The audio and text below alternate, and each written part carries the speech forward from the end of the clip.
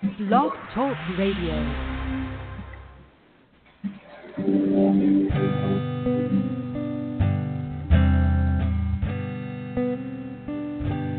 If I ever do anything right,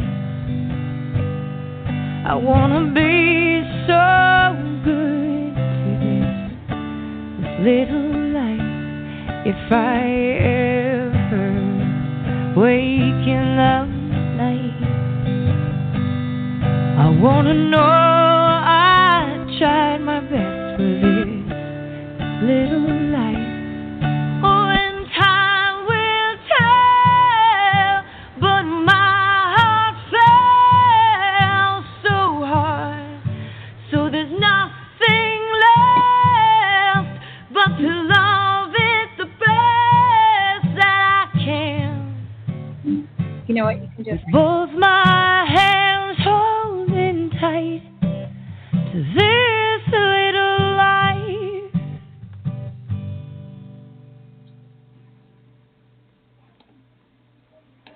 Progressive Parenting is a listener-funded show. No part of this program should be construed as medical advice. And now your host, Gina Kirby. Good morning, everyone. Welcome to the program today. If this is your first time here, I want to welcome you. You know, being a parent is the hardest job you'll ever have, and Progressive Parenting understands this and wants you to know that you are not alone. My name is Gina Kirby, and I am the host of Progressive Parenting. I am not a parenting expert, but as a doula, childbirth educator, the Leche League International Breastfeeding Peer Counselor, and concerned parent of 4 children, I understand the difficulties involved with parenthood. So every Tuesday at 11 a.m. Mountain Time, I invite doctors, nurses, family workers, authors, and experts from different fields to answer your parenting questions. Now, because this is a progressive talk show, we will broach topics and air opinions that you as a parent might not otherwise hear about through the mainstream media. The mission of Progressive Parenting is to inform, not to preach, to share, not advise, and to connect, not alienate. Thank you so much for joining us today. I'm really excited about today's program as we are going to be talking about breastfeeding, which is near and dear to my heart. So I'm really excited about our guest, Edith Kernerman. She's amazing. Edith Kernerman has been an international board certified lactation consultant since 2002.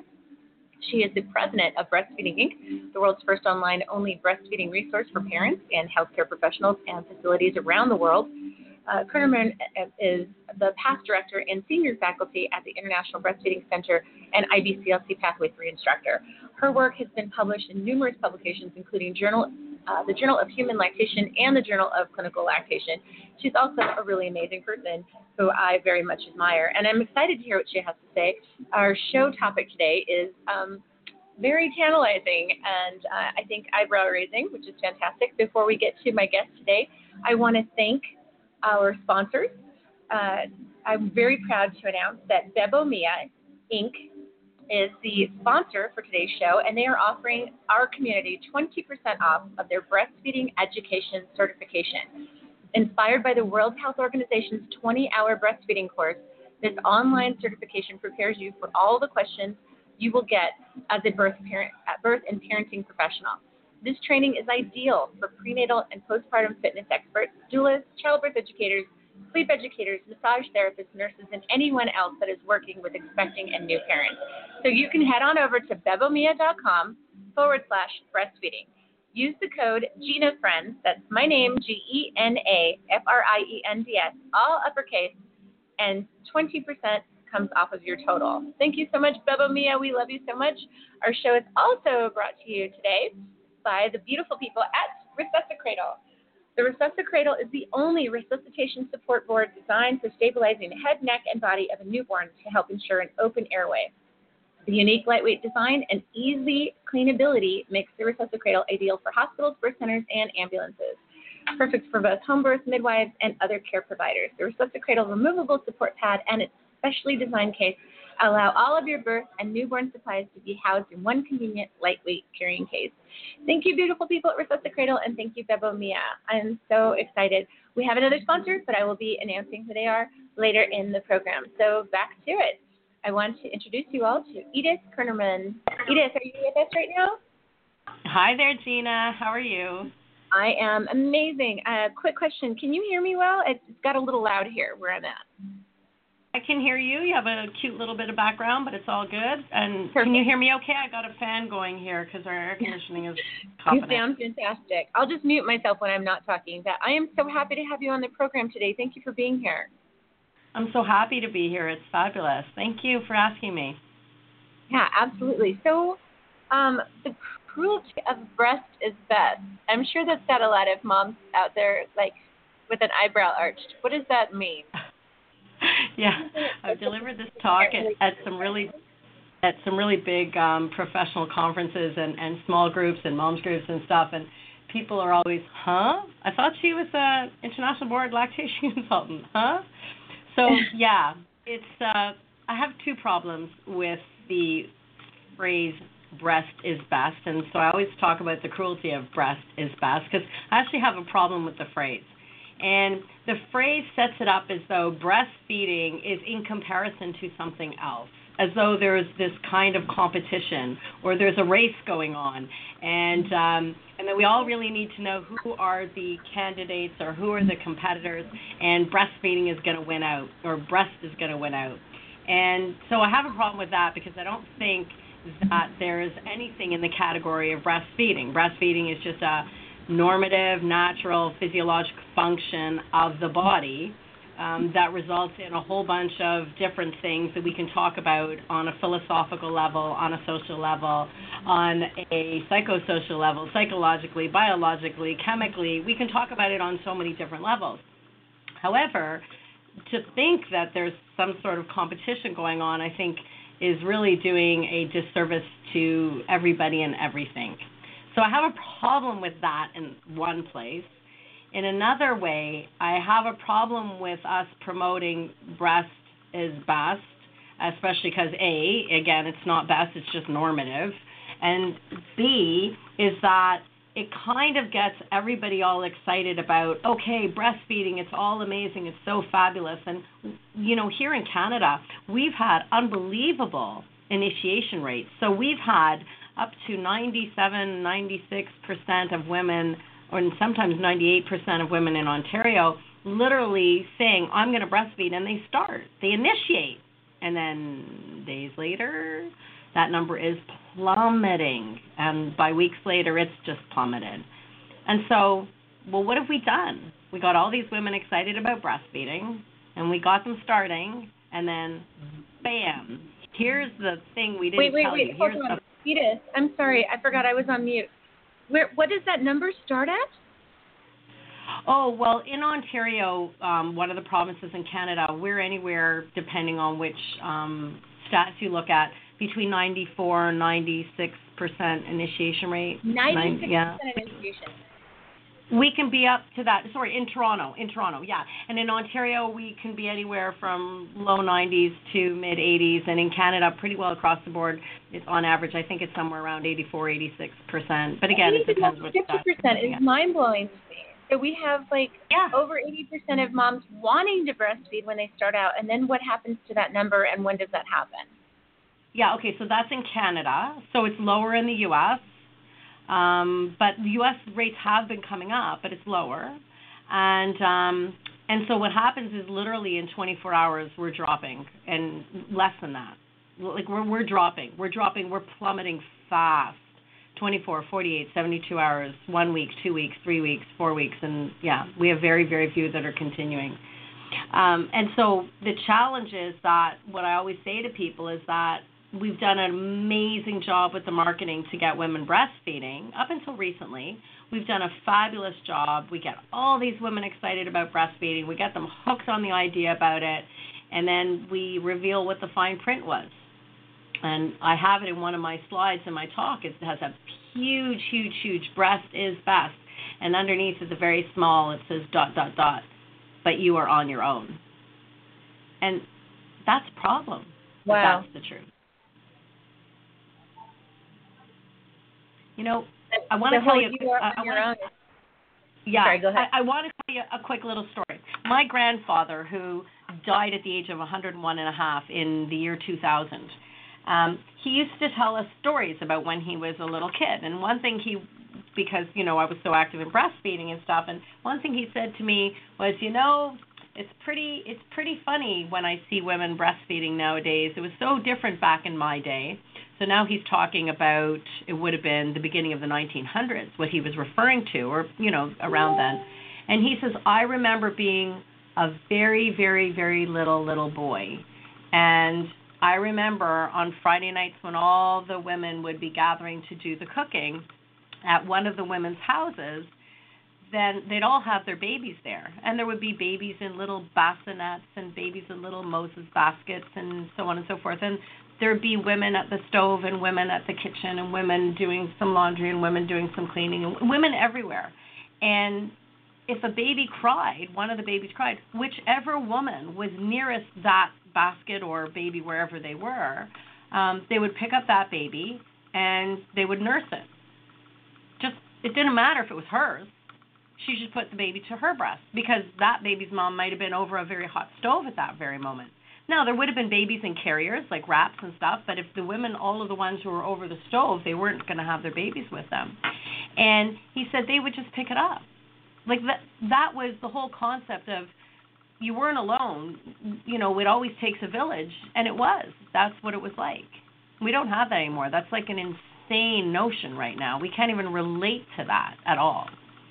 But the challenge is, if we don't start supporting women in the way they need to be supported as human beings to do what we were meant to do, and when I say meant, I'm not talking in a judgmental way. I'm just talking physiologically. If we choose to give birth and have a baby and we choose to feed that baby, a woman should be supported in that choice. Well, they absolutely should be supported, and I feel like that's what a lot of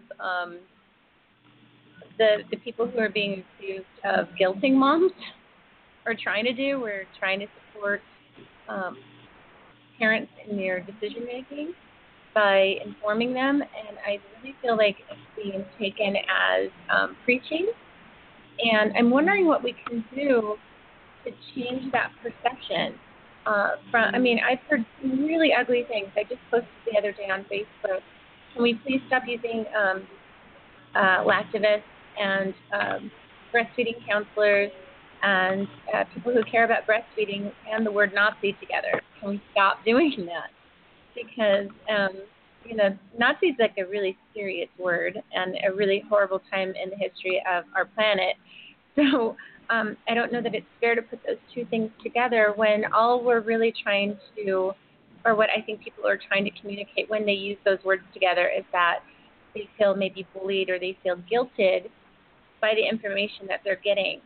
Would you agree that maybe that there are some people out there who are maybe very zealous or zealot-like in their wanting to share information with people that might come across as preachy or guilt-inspiring? Does that make sense to you? Yeah, totally. And I do agree. And I think the challenge is no matter who we are and what we're talking about, when we get passionate about something, sometimes we can get a little bit of tunnel vision.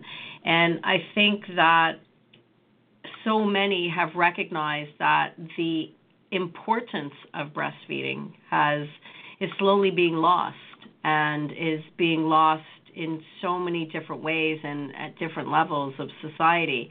And so I think we have some really, as you say, zealous and overzealous people who will go to a lot of extremes thinking, believing and being passionate about it and saying, hey, we can't lose this, and really not understanding that the best way to communicate is not to preach and yell at people and give them advice when they're, and I'm sure I've been guilty of it too, giving unwanted advice many times.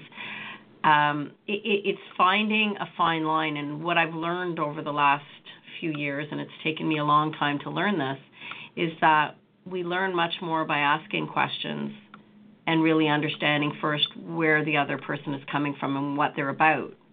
There's no point to trying to preach to someone when you don't even know why they're there in the first place and what their situation is. I've always said you can never, don't ever think to judge a mother till you've worn her bra for a day. And, it's really not for us to know what anybody else is going through. Right. Oh, my gosh. I like the idea of not judging anybody till you wear her bra for a day, which kind of brings me to that the video that I was talking to you about earlier, the one with it's called Adam Ruins Everything, and he was talking about breastfeeding, and I was really expecting something else or something more non-biased, but at the very beginning of the video, this woman brings out formula to feed her baby, and there's this the stereotypical crunchy mom who's aghast and like, formula's the worst, you're poisoning your baby kind of thing. And then another woman pops out and says, how dare you judge her for that? And I'm like, yeah, I'm totally about that. I understand that part of it. I think it's gross and wrong to judge a mom for her choices. And on the other side of the coin is I don't know if there's anything wrong with educating parents in general about what those choices are and being fair about them. And I love that you said, the whole idea of wearing somebody else's bra, the non-judgmental part of everything. I love that. Is there a happy medium for all of us? Anywhere in there? Yeah, I think that I like to talk. I like not to talk about right and wrong and judgmental, or getting judgmental. I like to talk about what works, what's really effective, and what works. And I like to talk a lot about structural integrity and integrity. And this is my big focus over the last year and a half. That when we don't have integrity in certain areas, then our whole lives don't work. And if you think of the breastfeeding movement, which unfortunately has now become a movement, which is beyond bizarre to me. It's almost an oxymoron in my mind because it just seems it's almost bizarre we've gotten here. Again, from not right, wrong, but from what works and doesn't work. But we've gotten here because there's money involved. And money is going to bring us to various activities that I think are going to take us way beyond what we ever thought could possibly happen. For instance, I always tell people follow the money. So whenever a parent gets advice from anyone, I always ask them, do you know who was paying for that? Do you know where that's coming from? And when they read something or when they hear something, where's that coming from? So the kind of advice is going to be a reflection of who's behind it and what were their motives, what was the intent behind that advice. And so that's, I think, one of the seeds of the problem here is that it's hard or difficult to find a medium when most advice coming out there and most of which you'll find on Dr. Google is really Dr. Google with lots and lots and lots of dollar signs. Now, let me jump in really quickly on that one before someone else does, and they would have a right to, and that is, my own company, Breastfeeding Inc. It's a for-profit company, and we create online tools, resources, protocols, and so on for families, healthcare professionals, doctors, nurses, midwives, whatever, hospitals, clinics, all around the world. And one could argue, well, we have lots of free stuff on our website, videos, everything like that, but at the same time, we also charge for some things. And so one could say, well, perhaps the information coming from Breastfeeding Inc. is colored by the fact that we are a for-profit organization.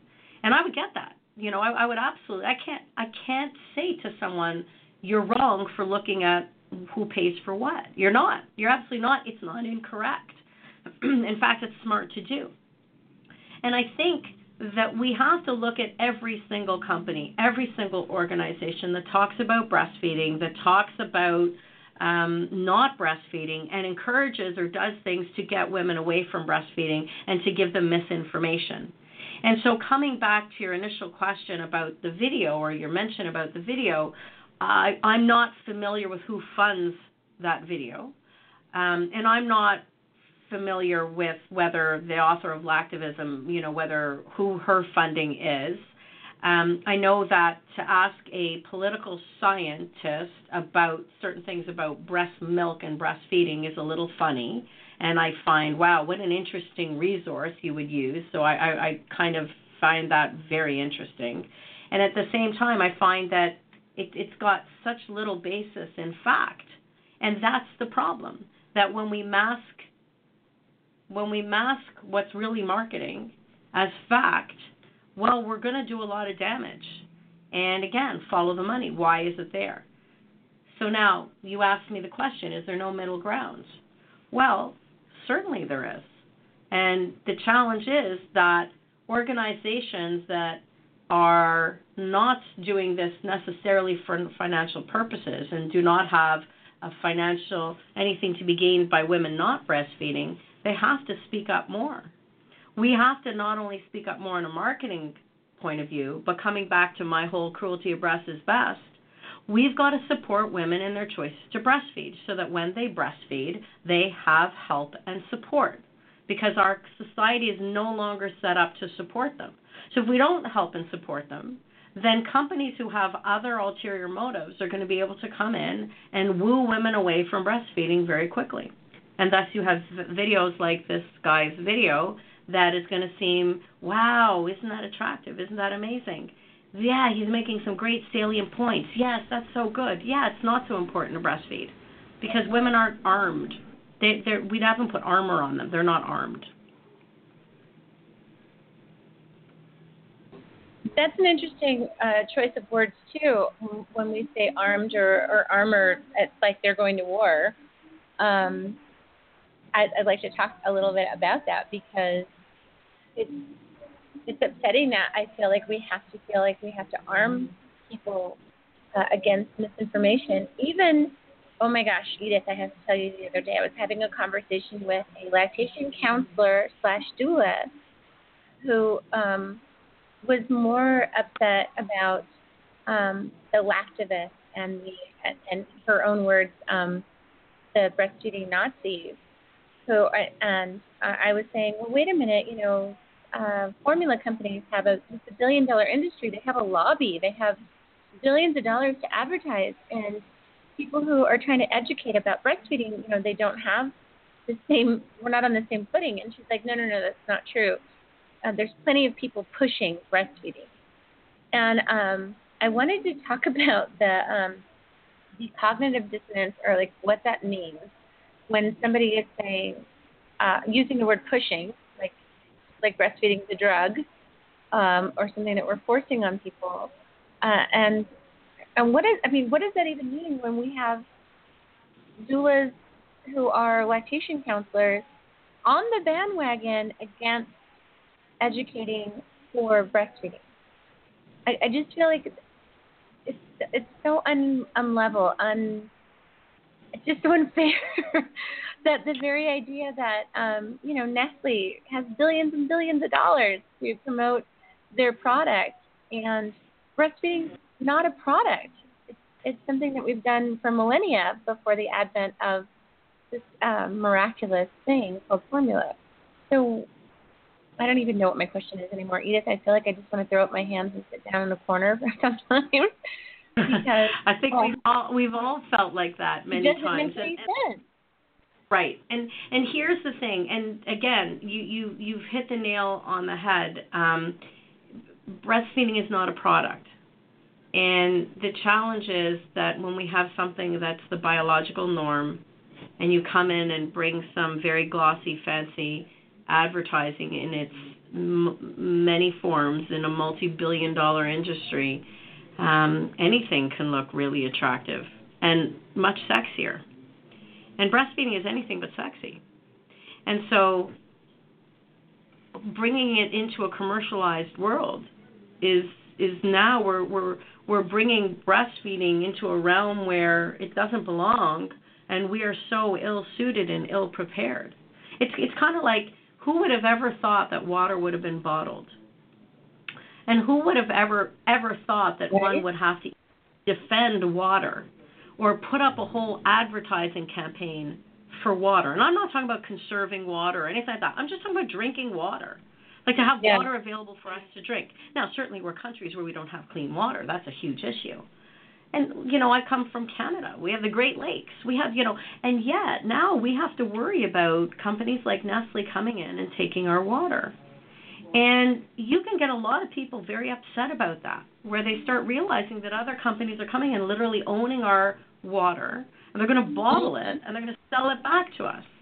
Now, you might say, well, that's industry and that's capitalism, and they're allowed to, and if they're going to go through the expense of taking our water and bottling it, then we should have to buy it. Okay, fine. It's capitalist society. We created it. We can't really complain that much.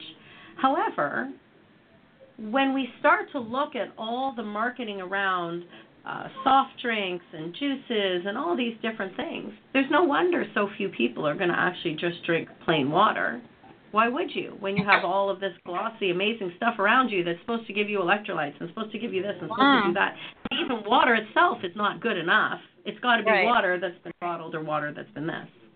And so coming back to, you have a doula who's pushing breastfeeding, or she's suggesting that others are pushing breastfeeding like a drug. You're absolutely right. Because it's kind of like saying, oh, my goodness, these women have to give birth, and, everybody is talking about pushing vaginal deliveries. Oh, my God, everybody is pushing that we have to do this naturally. And, we're actually coming to that in the childbirth world. We're actually coming to the point where we have to defend wanting to give birth without drugs.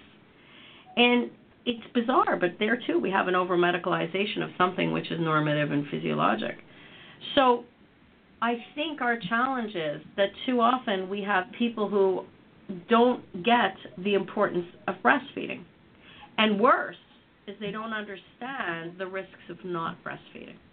And if we all truly understood the risks of not breastfeeding, we'd have a whole lot more people who actually supported breastfeeding, and therefore, when women chose to breastfeed, they would continue to breastfeed. But that's not what's happening. Women choose to breastfeed. The support system around them isn't knowledgeable enough about why it's so critically important for her to get help to continue. And so instead, we have all these areas for infiltration by marketing and formula company and so on, who have literally pulled the wool over so many people's eyes. Well, and that's the thing then. It's, I think people are kind of off-put or maybe just kind of blown away by the idea that there are risks to not breastfeeding. Like, we gauge everything else. I mean, so much thought is put into giving birth, right? Where people are like, oh, I don't know, giving birth at home sounds really risky. I want to do the best for my baby. And it seems to stop right after the baby comes out. Like that type of thinking. Like, what is the best for my baby? What can I do that is going to ensure my baby's health and well-being? And it seems to stop right after the birth. I mean, think about all of the stress that goes into just thinking about the baby being born, even if somebody's going to have their baby at the hospital. All of the breath holding and the fist clenching and all the things that happen in the birthing room, because we're so worried about the well-being of the baby. And it seems to that thinking there seems to cease as soon as the baby is outside of the mother's body. And what can we say to people when they're like, what do you mean the danger of not breastfeeding? And by the way, I want to say this is a disclaimer, because in my show I say we're not judging people. We're not saying you're a bad mom if you're formula feeding. I supplemented with my first child. There's nothing wrong with it. But I would have given anything to know everything I needed to know for my first child. And I didn't know everything. And I forgive myself of that, and there's nothing wrong with it. This show is for anybody who wants to know more about breastfeeding. This is not meant to make you feel bad about your choices or anything like that. That's not what we do. But what can you share, Edith, about when you say the dangers of not breastfeeding your baby? What does that even mean? It sounds like it's over the top. What does that mean when you say that? Yeah, and I'll just, to your point about, again, what I said earlier, there's no judgment here. There's no right or wrong. There's nothing to feel, superior or inferior, guilty or not guilty. It's not about that. It's about what works. And so if what works for you as a human being is to choose not to breastfeed, then that's what works for you. If what works for you as a family is to choose to do that's what works for you. It's not about right or wrong. The challenge is, how do we inform people? Well, let me tell you a quick little story. I was giving a talk to a university. It was one of the universities in Toronto, to a very strong feminist group there in their department, and it was a conference there and on feminism, and I was asked to give a talk on breastfeeding, and I remember the night before, it was like 11 p.m. and I was still banging my head against the wall, like what do I tell women who, I truly am aligned with the feminist movement? Like, how could I tell them about breastfeeding when they feel so informed as it is? They feel like they already know it. And I called James Ackrey, who's the author of The Problem with Breastfeeding, and I called him in Switzerland, and I said, Jim, you got to help me because I don't know what to do tomorrow morning. I'm stuck. And he said, well, Edith, here's the challenge. She said, and I have it in my book, is that there are people who are informed, but there are not many people who are genuinely informed. And so what you have to realize is that you're going to have to talk to them in such a way that you recognize they are informed, but are they genuinely informed? And so this is, I think, our challenge in having people, the doulas, the midwives, the doctors, the lactation consultants even, have them genuinely informed. But the problem is, so often when we give people information, people feel they have enough information to make a decision. They feel informed. However, we as a practitioner might know they're not genuinely informed. So how do you do that? Well, the problem is, you said so earlier, you said so well earlier, is that breastfeeding is not a product. So we don't give it the marketing that it now requires in order to literally stay alive. And if we gave it the marketing, then we could start talking about what those risks and dangers are. And we know that babies who are not breastfed are less likely or more likely to have long-term and short-term sequelae, as well as the mother who does not breastfeed.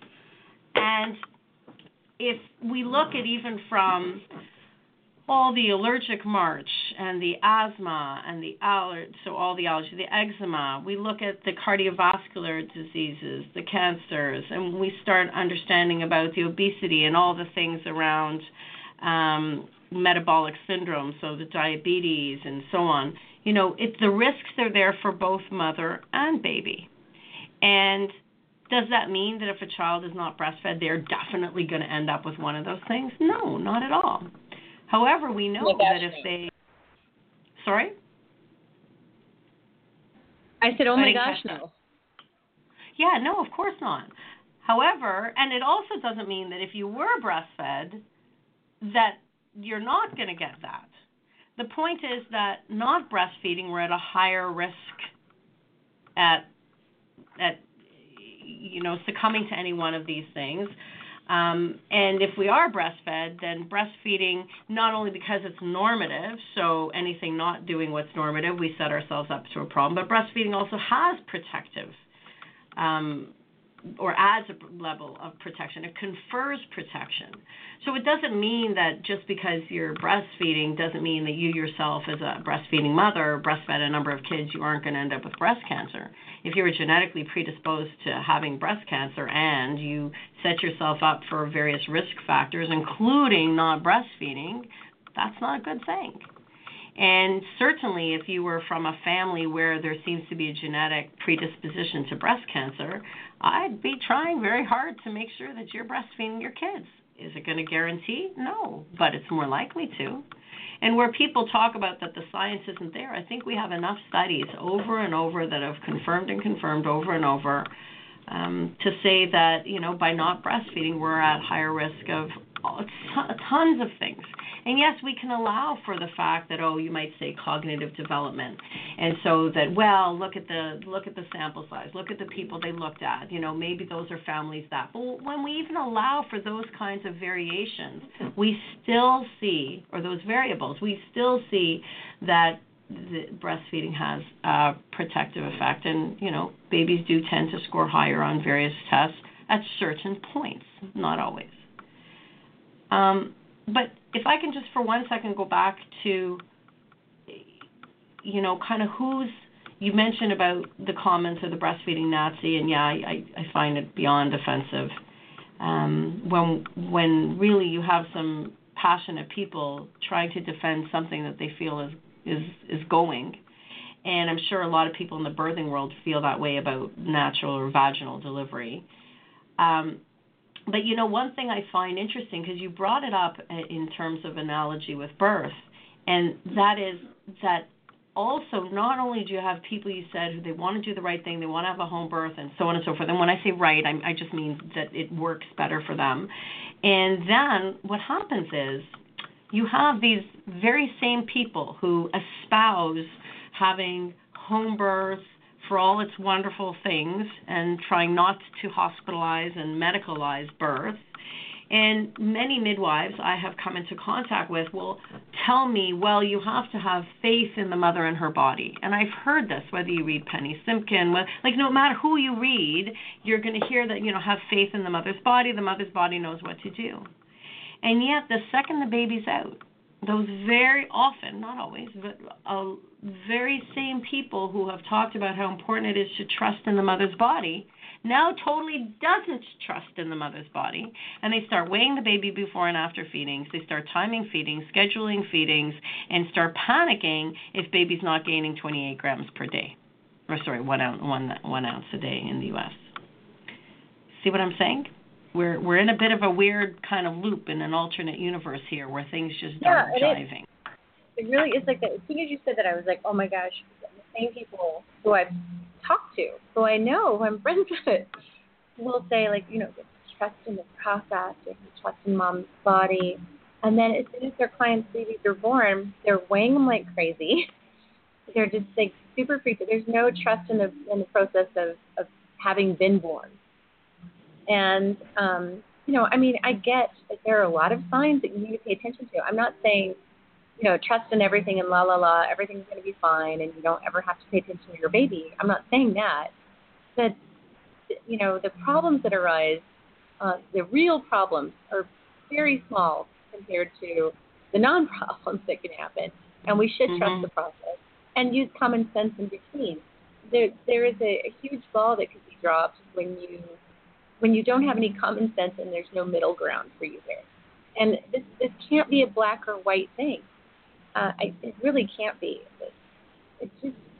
It's so awful. And now I'm getting it more when people say, like, breast isn't best. Because when I first heard that, I lost my mind. How can breast not be best? But I get it because, like, what's the best car in the world, that's available for my children? And I can't afford that. So saying that breast is best kind of really messes everybody up. And when you say breast is normal, then that's different. It's my husband and I have a running joke that comes from Eddie Murphy, where somebody's like, I've never been to jail. And he's like, what do you want, a cookie? Like, you're not supposed to go to jail. Or, I love my children. What do you want, a cookie? You're supposed to love your children. It's like whatever normal is, and yes, some people cannot breastfeed. And sometimes you will run into problems that are the most unsurmountable, horrific times in your life. I went through that with Jack just 3 years ago, and it feels fresh in my mind like yesterday, Edith. It was hell. It was horrible. It really was. And I know in my heart of hearts, if I hadn't been doing this for 11 years, if I didn't have you as a friend, if I didn't know Jennifer Dow, if I didn't know all these amazing people, I would have quit. And there's no judgment in my mind or in my heart for anybody who goes through what I did and quit. There isn't. This isn't about making yourself out to be a martyr. But I happened to know a lot more than most people do. And I really, really, really, really didn't want to give up. And I had lactation consultant friends of mine and lactation counselor friends of mine tell me, Gina, if you want to quit, it's okay. And in my mind, I was like, this is like birth. I don't want you telling me, go ahead and get an epidural if that wasn't part of my plan. My plan is to breastfeed my baby. Don't tell me I can give up. Cheer me on. I love that you said that. I love that you said that, because, and I'm sorry that you went through that. I hear so often when, so much of the work that I do is training the trainer, right, is teaching the lactation consultants and training people to be lactation consultants.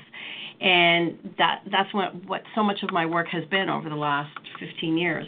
And so often I would have someone come to one of my courses, my classes, or write me or talk to me at one of my at a conference I'm speaking at, and say, well, I just think sometimes a woman just really wants to have a nice arm around her and a cup of tea and a pat on the back with a there. It's okay, honey, you have permission to quit. And I've argued that. I've said no, I don't believe it. I don't think that's correct. Now, having said that, I have had once in a while the occasional mom who was a patient in the clinic who maybe I had seen quite a few times and I'd seen at home. I'm thinking one in particular who basically called me up and said, I feel like if I quit right now, I'm going to disappoint you, meaning me, Edith. And I was so horrified and I'd taken aback and I quieted down. I listened for a minute and I just said to her, look, this can't be about me. And I'm so sorry if you feel I have made it about me. This is not what my goal is. My goal is to help you achieve your goal. And whatever that goal is and however that looks, that's what I'm here to do, is support you to do that. What was your original goal? And she said, my original goal was to breastfeed this baby exclusively, especially because some challenges they have in her extended family. And I said, then if that's your goal, let's find a way to do it. And she said, but I feel like I've just come up against so many, walls. And she'd gone to other practitioners to get things done. And she'd finally been able to meet with me in person and stuff. And I said, okay, well, if you're ready to go the extra mile, I'm going to go it with you. And we kept her breastfeeding. And in the end, she did thank me for that. But at that moment, she said she was asking for my permission to quit. She was. She said she was. But when we kept her breastfeeding a few months later and she was breastfeeding and all going better, it wasn't perfect. It was way better. And she was happy. And she said, if I had quit then, I don't know if I would forgive myself. And I said, I don't think you would have forgiven me. She said, yeah, I don't know that I would have. And I, when I hear a lot of partners who don't want to see their partner in pain and they're beside themselves with watching women go through some of the struggles they've gone through, they've told me, like, I just want her to quit, or my husband or my boyfriend or my partner just says, it's okay if I quit. They don't want to see me this way. And I say, yeah, well, partner, boyfriend, husband, whoever you are, be very careful, because a year later, she might just come back to you and say, when I was at my lowest, when I was at my weakest, when I was at my most vulnerable, and I turned to you for strength and support, and all you did was say, yeah, let's quit. I've seen too many women not forgive their partners for that. But if I can just digress for 1 second, of course, in my career, I digress all the time. In my career, I've seen the worst of the worst, like the worst of the worst. And most breastfeeding is not the worst of the worst. Most breastfeeding is just fine. And I can't get over, because I talked in the beginning about that tunnel vision. When you're so used to seeing the horrible breastfeeding problems because women got screwed up in pregnancy or screwed up in birth, or they've seen the wrong practitioners, or a nurse who knew nothing, or a doctor who knew nothing, or they listened to a lactation consultant who knew nothing. And there are too many of all of these out there. And they got screwed up, and they were given the kinds of tools that just screwed them up in so many different ways. When people get that way, and me as a practitioner, and I've seen them over and over and over and over, when sometimes I hear about a cousin of mine or a friend of mine or somebody, they've had a baby and they didn't call me. I said, why didn't you call me? They say, well, why should I call you? Like, you knew we had a baby. I say, yeah, I wished you congratulations, but why didn't you call me? Well, why should I have called you? I said, well, I thought you were going to breastfeed. I am breastfeeding. Oh, you are? Yeah. Well, so why didn't you call me? Well, why did I need to call you? And I shut up for a second and I go, wait a second. Talk about being in the wrong paradigm. I am so used to seeing the worst that I keep forgetting that most people will not have difficulties breastfeeding. Most women are going to do just fine with their breastfeeding. Most women, if we just leave them alone, they're going to be great with their breastfeeding.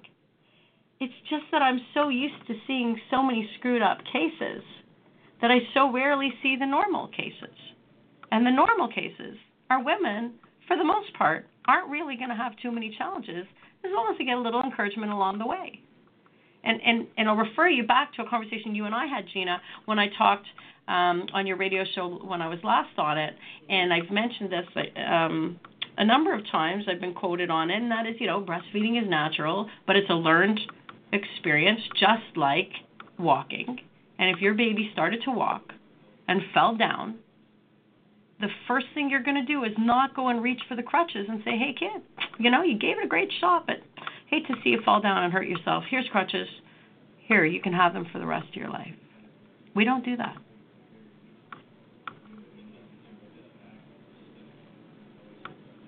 And that is such a big deal. It's this whole idea of reaching for something way too quickly. We don't do that in any other time in our life. I mean, you can take that example anywhere, and it wouldn't make any sense. We don't give up on people that quickly, and especially going to something like that, like, oh, well, it looks like you're never going to be able to do it, so let's go ahead and get crutches. It's a huge deal. It's learned like anything else is learned, and I know this show has been, I think we put it under family, so I'm not going to get too gross. Category family, but, God help me if I were to be judged for the rest of my life after my performance with my first boyfriend after we made love for the first time. You would have to get me crutches or something, and that people would just be like, yeah, you need to just give up on that whole thing. It's never going to happen for you. You're not really good at it, so just quit now. Just be a nun. Right. Go be a nun and stop forever. So logically, it doesn't work out. But we're so quick to just be like, and in that video I was talking about, that Adam Ruins Everything video, they said, oh, well, I had a really hard time nursing in the hospital, so the nurse said it was perfectly fine for me to have formula or to give my baby formula. And a lot of my friends were like, oh, well, that's not even, they didn't even say what her problem was. Was it just difficult? Was she just really tired? Did the baby have a bad latch? Like, there's so many things that can be overcome. But if it's just difficult and you go to something that isn't alive and doesn't change when your baby changes just because it's difficult, I think that falls into the category of informed consent, and parents aren't being informed to what they're consenting to when they make the choice to move to formula. Does that make sense? Does that sound fair? Yeah, no, totally. That's a great analogy. I love that. Yeah, I'm sure if we told a lot of people, don't worry, after you screw up screwing, stop. But I've said so often that I feel for nurses, because nurses are, have to literally somehow do their job, and they are stuck between a rock and a hard place and a cliff. They have to answer to hospital policy, to the doctors, to the patients, and the patients' families. And then they have their own background, their own baggage, their own stuff that they come with. And they have a rough go. Now, the same thing will happen with doctors and midwives and everywhere else, where they come with their own baggage, they come with their own experience. I'm known for saying an N of one does not a study make, and it doesn't. If you use your own experience to inform how you're going to practice with your patients, you're a problematic practitioner. That's a problem. We can't do that. And so here's the challenge, that too many people do not refer when they should be referring. And I've said over and over and over again, I should not have a job.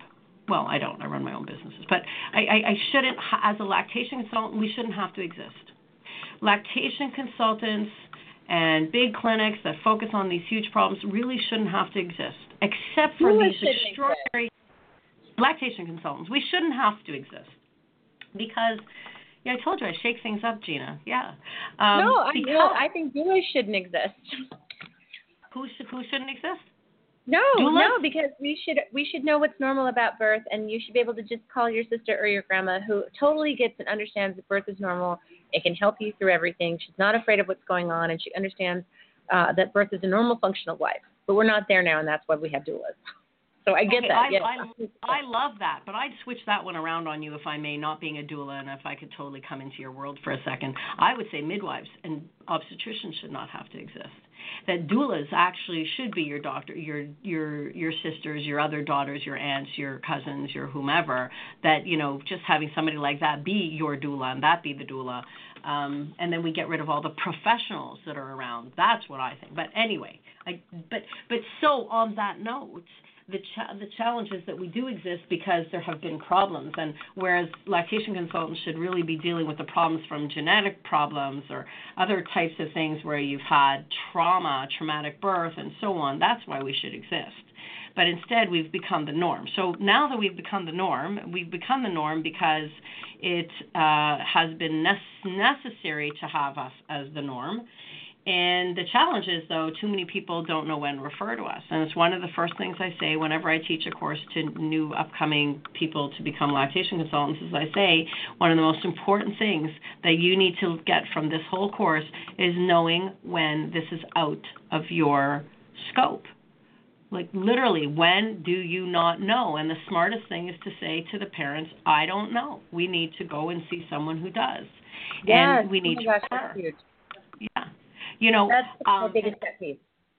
Oh yeah, it's crazy. And but not referring out.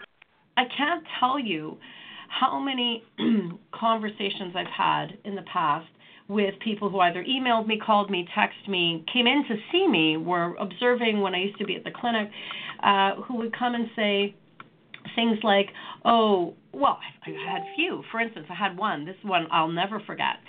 She called me up and she said, this is my first name, and I'm going to ask you to keep this conversation completely confidential. I said, okay, fine.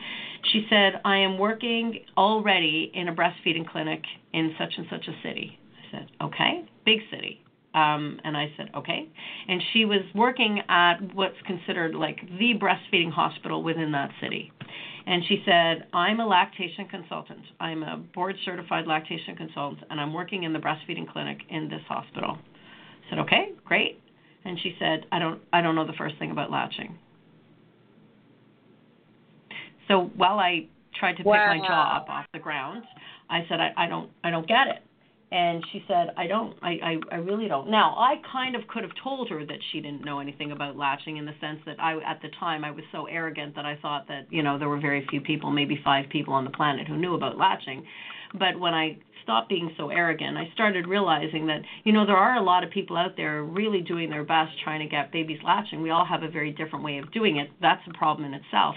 But the fact that she had been able to pass an international board-certified exam, and that she got a job at a breastfeeding clinic in what's supposed to be one of the top baby-friendly hospitals in the country. And, she got a job there, and she's seeing moms by herself. And she admits she doesn't know the first thing about latching. She says, I looked at some of the books, I see so much conflicting, contradictory information, and nobody has ever trained me hands-on. That's a problem. So there's a lactation consultant who just finally realized, after I guess it was 6 months or something of practice, that now she had to learn. I had another lactation consultant come to me who had just passed her exam, and she'd been with La Leche League for years, and she came and she said, I passed my exam, and now I need to learn about breastfeeding.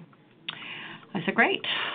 And she meant from the lactation medicine point of view, but literally also helped mothers with breastfeeding, because she'd been with La Leche and she'd done wonderful peer support, but she couldn't help a mother technically. At least she recognized it. So she made sure she did the responsible thing and came out to get training. I had another lactation consultant once send me an email, and she said that, she called me and then followed with an email, and she said, I have the most bizarre case. I have this woman, she has so much excruciating pain, blah, blah, blah, blah, blah, and she said, and I've done this, there is, like, nothing is getting better. And she said, it's just absolutely bizarre. And I said, okay, well, the first thing I would do is adjust the latch.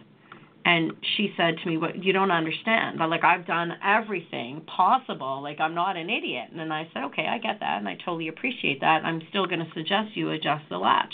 And she said, well, why do you say that? And I said, because the latch that you described to me is never a latch I would ever use.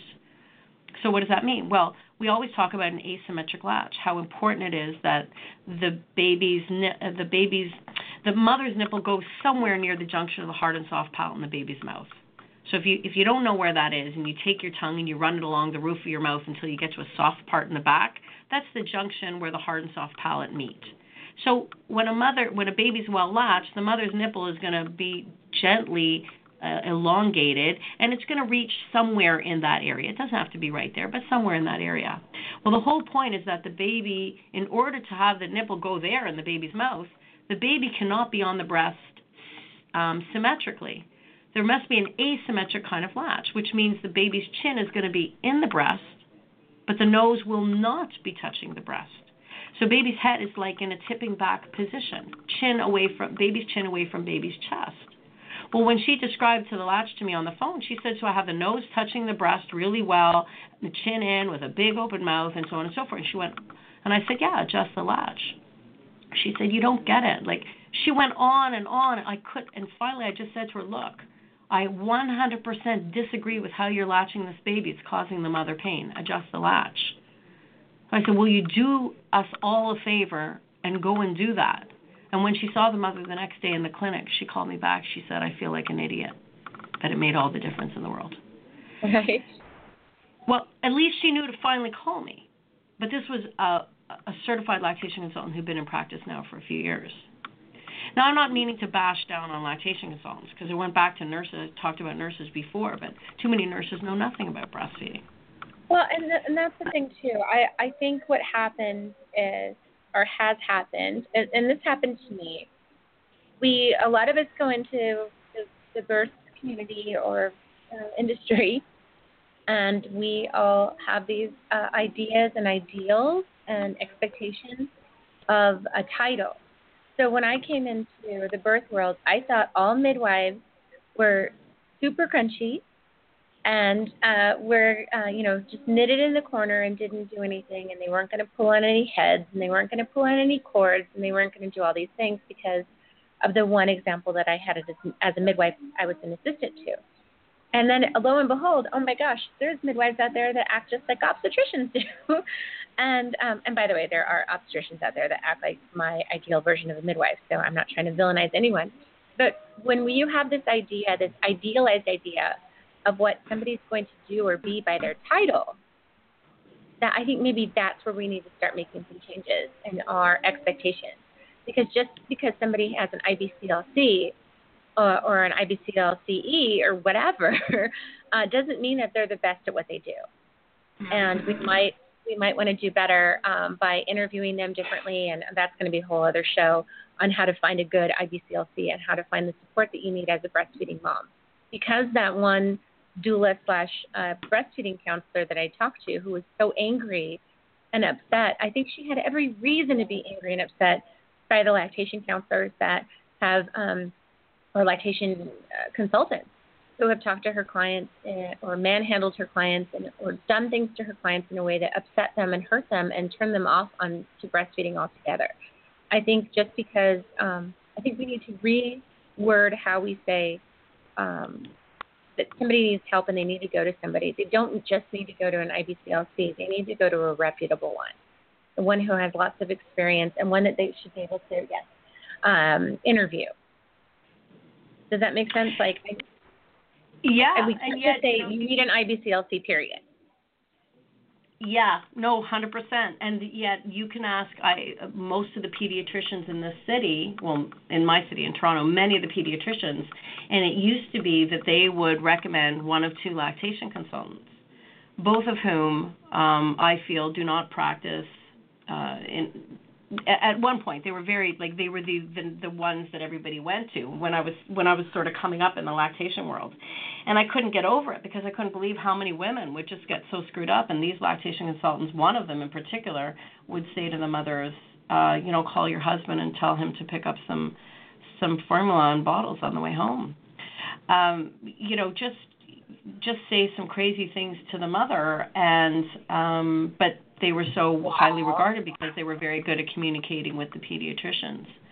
Now, again, I don't want to bash lactation consultants, but it's interesting. This is very apropos, and maybe this is more on a professional line and not so much for a family show, but right now there's a huge, not controversy, but discussion going on about the fact that the International Board of Lactation Consultant Examiners wants to add another credential, and we as professionals have always been asking for a higher level credential so we can get people better trained, and they're considering offering a lower level stepping stone credential, which in my eyes is just beyond such a bad decision. It just doesn't work in any way. But so we're surprise that we're going to have more women who are just not going to be as well supported as they could be to really get to their breastfeeding goals. And that's what it's all about. When parents choose that they want to breastfeed, then we should be supporting that. It's cheaper for all of society. It's less expensive for all of us when every baby is breastfed, or even when more babies are breastfed. It is much, much less expensive because not breastfeeding baby costs a lot to the environment, to society, to whatever, city, country, whatever kind of area. And whether you have socialized Medicare the way we do or you don't, it's still a cost. There is a financial burden by babies not being breastfed. And not that I want to end it all back with money, but I think this starts and ends with money. This whole conversation we're having, it really comes from that. Sorry about that. I got interrupted for a second. Can you repeat that last part one more time? Just the last two sentences that you said. Oh, gosh, you want me to remember things. I think when it all starts and ends with money, and that there is a cost. Did you hear the part about there's a cost to our environment? There's a financial burden, literally, when babies are not breastfed, and that's a cost to whatever region and jurisdiction you're in. There is a cost to a healthcare system. There's a cost everywhere when we have babies who are not breastfed. And, when we look at a large segment of the population, the more people who are not breastfed, we all are, let's just say it doesn't work. It doesn't work very well. There's a huge cost and there's more to it, and we'll be talking more about this, probably why I have 60 shows dedicated to breastfeeding. Thank you, Edith, so much for your time today and all the work that you do. I'm so happy to know you. I'm so happy to call you my friend, and I just really am grateful to all the work that you do. And can you tell everybody how they can find out more information about you and where they can find you online and all that good stuff? Sure, thank you. Breastfeedinginc.ca is my company and organization, and we have a whole lot of freebie resources on our webpage, and we also have a whole lot of things for sale that we are 100% WHO code compliant, and we strongly believe that for women who choose to breastfeed or parents who choose to chest feed, that we are the resource for everybody, and anybody who chooses to help them, we are there. And so, go to breastfeedinginc.ca. You can follow me at Baby Latch Canada on Twitter. You can follow me on Facebook at Breastfeeding Inc. and Instagram. You can find us everywhere. And, don't hesitate to come to our page and like us over there. And thank you, Gina. Sure. Oh, thank you. I'll make sure to put all of your information up on our Progressive Parenting Radio Facebook page. That way you guys can access it whenever you want. Thanks again to my guest today. Thanks again to our sponsors. I would like to thank a special thank you to beautifullyconnectedwellness.com. You can get well-resourced and cared for rebozos at beautifullyconnectedwellness.com. That is not my company in any way. If anybody knows, I do love rebozos, but that's not my company. Beautifullyconnectedwellness.com. Brittany Chavez does beautiful work there. Make sure that you do go to beautifullyconnectedwellness.com and tell them that we said hi. Thank you again to Bebo Mia for being our sponsor, and thank you again to Resuscitate Cradle for being the only resuscitation support board designed for stabilizing the head, neck, and body of a newborn to help ensure an open airway. Thank you, everybody, for listening. We love you so much, and tune in next week at the same time for more information. I will be talking to Sarah Hannah, I was going to say Hannah Kosman, that's my midwife, to Sarah Hannah Silverman, and we're going to be talking about moody moms and how to take care of our moods with herbs. So this should be interesting. Join us next week at 11 a.m. Mountain Time. Till then, take care of yourselves and take care of each other.